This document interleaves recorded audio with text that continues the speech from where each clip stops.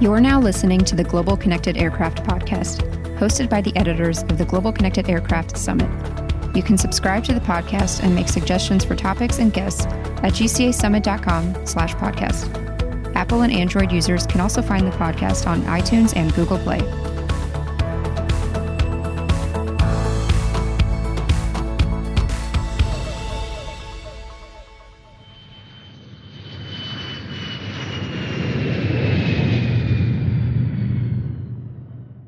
Welcome to the third episode of the Global Connected Aircraft podcast.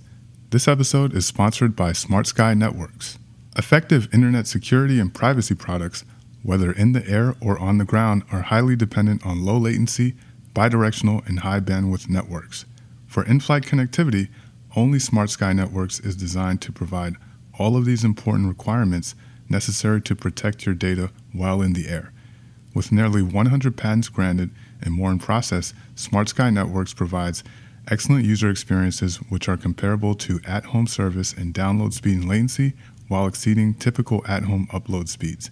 If ensuring your aviation communications are secure as well as blazing fast are important to you, then check them out at smartskynetworks.com for information on their network and their products. Remember, Smart Sky Networks for all your aviation connectivity requirements. Smart Sky, designed to serve the aviation industry. So this is the third episode of the Global Connected Aircraft podcast. I'm your host, Woodrow Bellamy III, one of the editors behind the annual Global Connected Aircraft Summit. And this will be the first of a two-part interview we will be releasing, in the first part in this episode and the second part in episode 4 of the Global Connected Aircraft podcast. Recently had a chance to catch up with Jessica Ferguson, who is the Director of Information Security Architecture at Alaska Airlines. In 2017, shortly after Alaska Airlines closed its acquisition of Virgin America, the Seattle-based airline experienced a breach of their network. And this wasn't a breach into any type of safety-critical aircraft systems. It was actually into an Aircom server that was used by Virgin America to store and update technical information about their Airbus fleet. Obviously, as this network was transitioned and integrated into Alaska Airlines network, a breach of that system occurred. This hacking of that system was conducted by a sophisticated Chinese hacking group that is well known by the U.S. Department of Defense. Now, Jessica could not identify the name of this group during the interview due to security reasons, but we did get a chance to learn about how airlines deal with cyber breaches of their networks. Again, this was, non-safety critical systems. This was their back-end network that they use for storing information like different parameters about their fleet of aircraft, how to operate them. That gets updated regularly. The FAA needs access to that information as well, which is one of the reasons why they weren't able to, immediately update that system and patch it and prevent that hacker from moving around. So this is going to be the first part of that interview. You'll hear the second part in episode 4. I know most of my colleagues are in Boston right now at the 2018 APEX event, where I know there will be a lot of in-flight connectivity news. So look out for some coverage of that on the www.gcasummit.com website as well. So let's get into the first part of our interview with Jessica Ferguson, Director of Information Security Architecture at Alaska Airlines. So if you could just first give us some information about your background, education, and career experience, as well as just how you ultimately came into your position with Alaska Airlines. I started in IT pretty much right out of high school. Started doing help desk work. So this was, I think, 19 years ago now, just to date myself. And started doing help desk work and moved up as a network engineer, did networking for a while, and then moved into networking.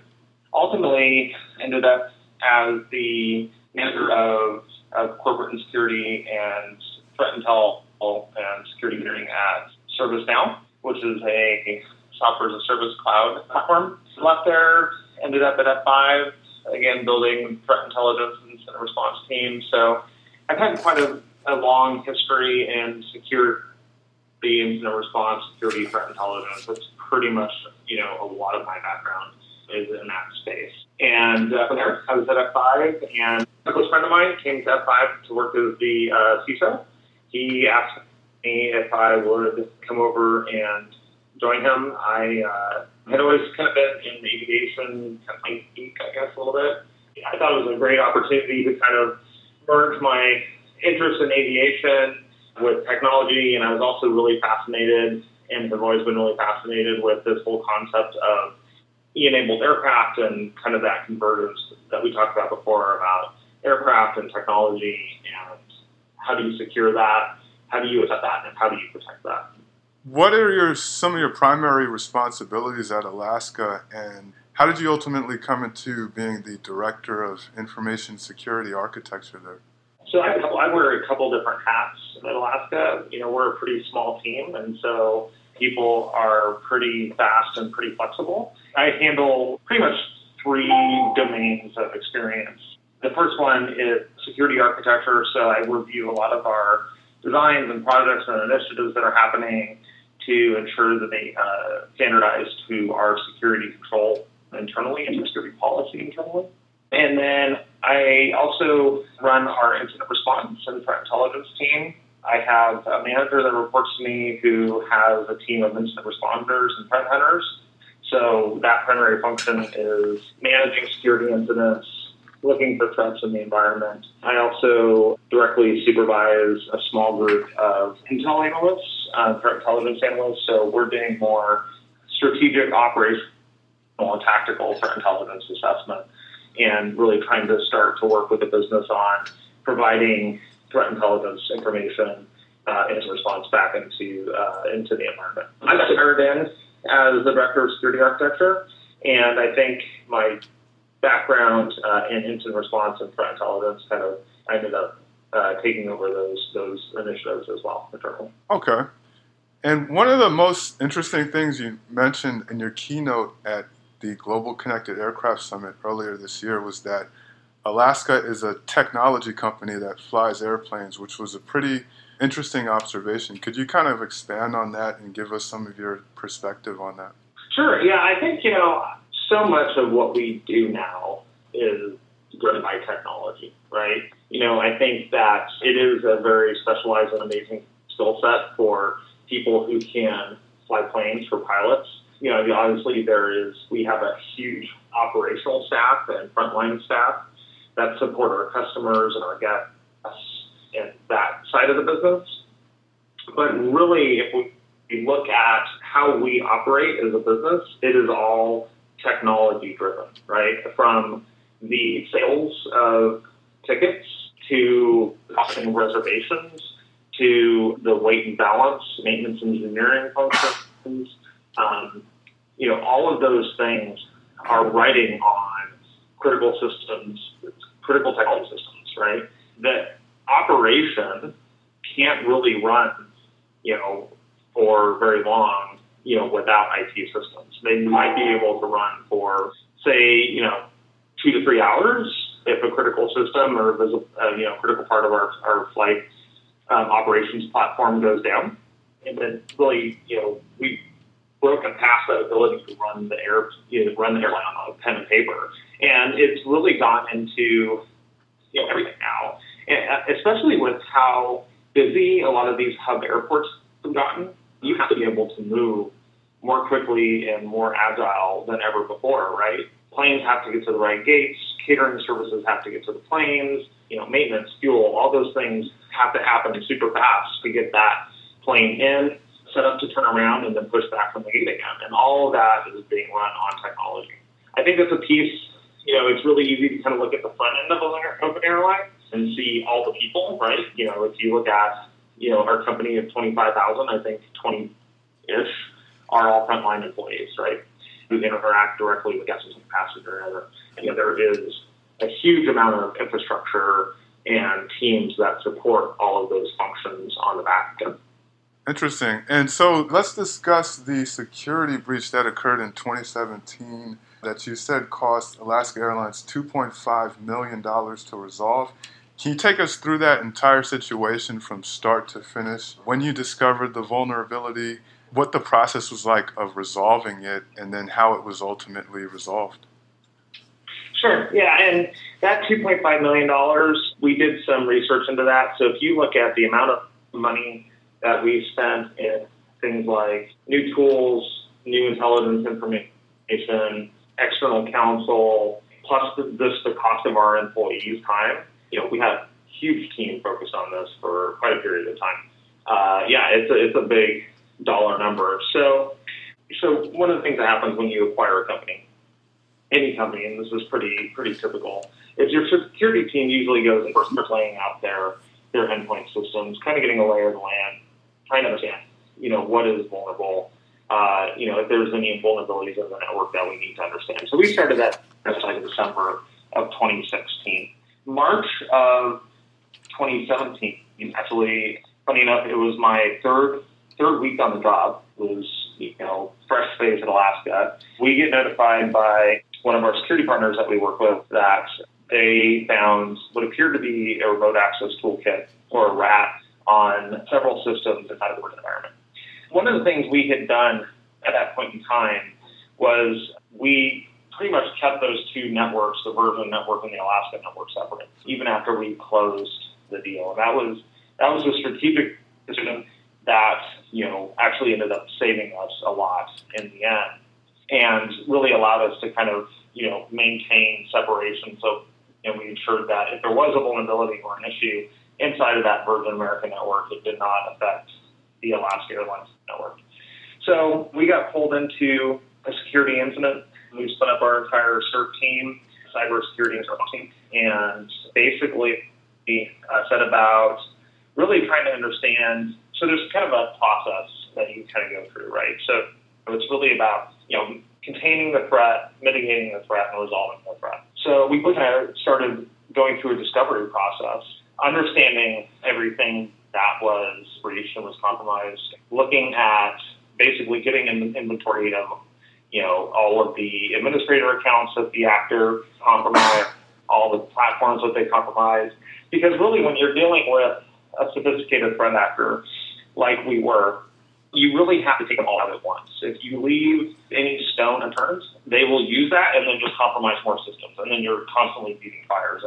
And I have experienced that, where you don't get everything the first time, and then they re-compromise the environment again, and you're kind of playing whack-a-mole with the threat actor. So it was very important to us to keep that, to take the 2 weeks that it took to really understand, not tip our hand to the threat actor, really understand what the impact was, and come up with a good containment strategy. And, really hats off, in my mind, to our executive team, who basically said, yeah, that's, do what you need to do, and we'll back your play on this.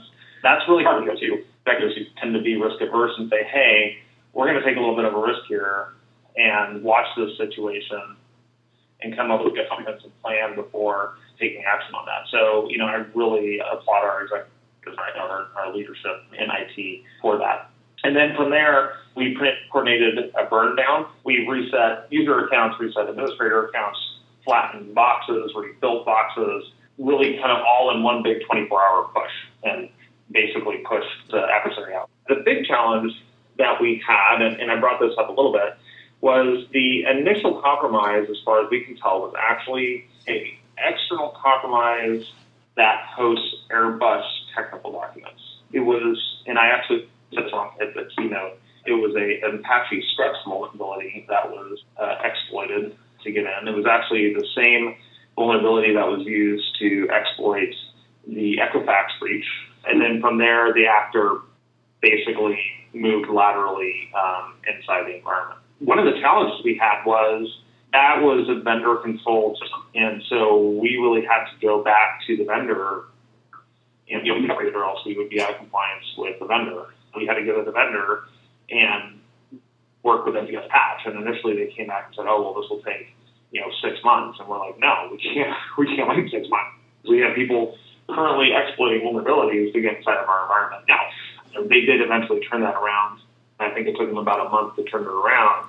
But, the challenge with vendors, especially in this space, is we want to be able to QA test everything and regression test everything, and we want to have very methodical and fully planned deployments, which don't lend themselves well when, you have a compromised environment.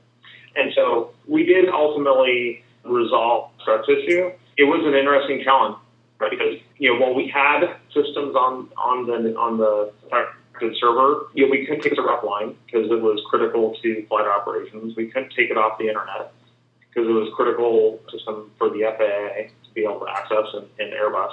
And so we were kind of just stuck, right, with the system where, we had software and visibility into it. We could see the threat actor trying to execute things on it. And we would kind of monitor and watch it, and there was really nothing we could do to stop it, right? We just kind of sit there and, watch and make sure they weren't actually able to break out of the security controls that we put in place around that system. That was kind of the entire process. It was probably, I think, about 3 months worth of work. And then, of course, after that, external counsel starts working with your legal team to figure out what data was exfiltrated and, what public notifications had to occur. And that's kind of how the story became public, was through the public notifications that we had to do to the state of California and a couple of different other states where we had affected employees. And maybe back up a quick second. You said they were inside of Alaska's environment. Can you tell us what that environment was? I believe it was an airborne server. Was that correct? So, sorry, I should be very clear. It was inside of Virgin's environment. So, again, at that point in time, the Virgin America network was still separate from the Alaska Airlines network. This was a ground system in the Virgin environment that was used for technical documentation for the Airbus aircraft. You discovered the actor themselves and that they have an interest in ACARS. Now, can you kind of describe who this threat actor was? And it is really interesting to know that you were able to just kind of watch them move around in the network as well. So the actor is a relatively well-known Chinese threat actor. I can't really name a lot of the names only because some of the names I'm not really able to kind of release publicly. With that said, we have coordinated with multiple different agencies as well as with the federal government, including sections of the DoD, and they have confirmed to us that this threat actor has taken an interest in aviation. And particularly the last conversation I had with the folks at the DoD, there was interest on behalf of this threat actor in ACARS and ground-to-air communications on airplanes. I don't have a lot of information other than that, to be honest with you. That was just what was told to me by some analysts at the Department of Defense. Got it. So just to kind of conclude it, so how were you all able to ultimately resolve it and move forward, up until today with a secure network? Yeah, so like I said, we came to a point where we were able to contain and mitigate that. So once we had identified all the systems, all the accounts, and everything that had been compromised in the environment, we had basically a long weekend where we just worked about 48 hours around the clock. We rebuilt servers. We, as much as we could, reset usernames and passwords for all of the employees inside the company, all the executives inside the company.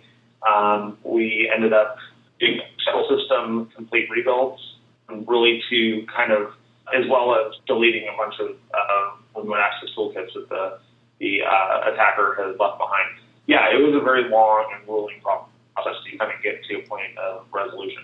We actually still have maintained those as two separate networks. With that said, our integration plan actually worked well in our favor for that. The integration plan between Virgin and Alaska, because the plan was essentially not to keep any of the Virgin infrastructure. The plan was we were going to move the Virgin flights into the Alaska system. And so we were able to kind of maintain segmentation between those two environments, and actually we still actually make segmentation between those two environments today, although there's not much left in that legacy Virgin environment, with a handful of systems that are still around. So that was pretty much how we handled it as far as kind of resolution and kind of maintaining that segmentation between the two environments.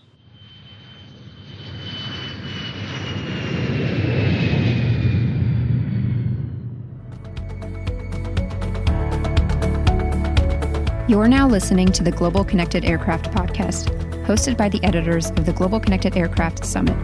You can subscribe to the podcast and make suggestions for topics and guests at gcasummit.com/podcast. Apple and Android users can also find the podcast on iTunes and Google Play.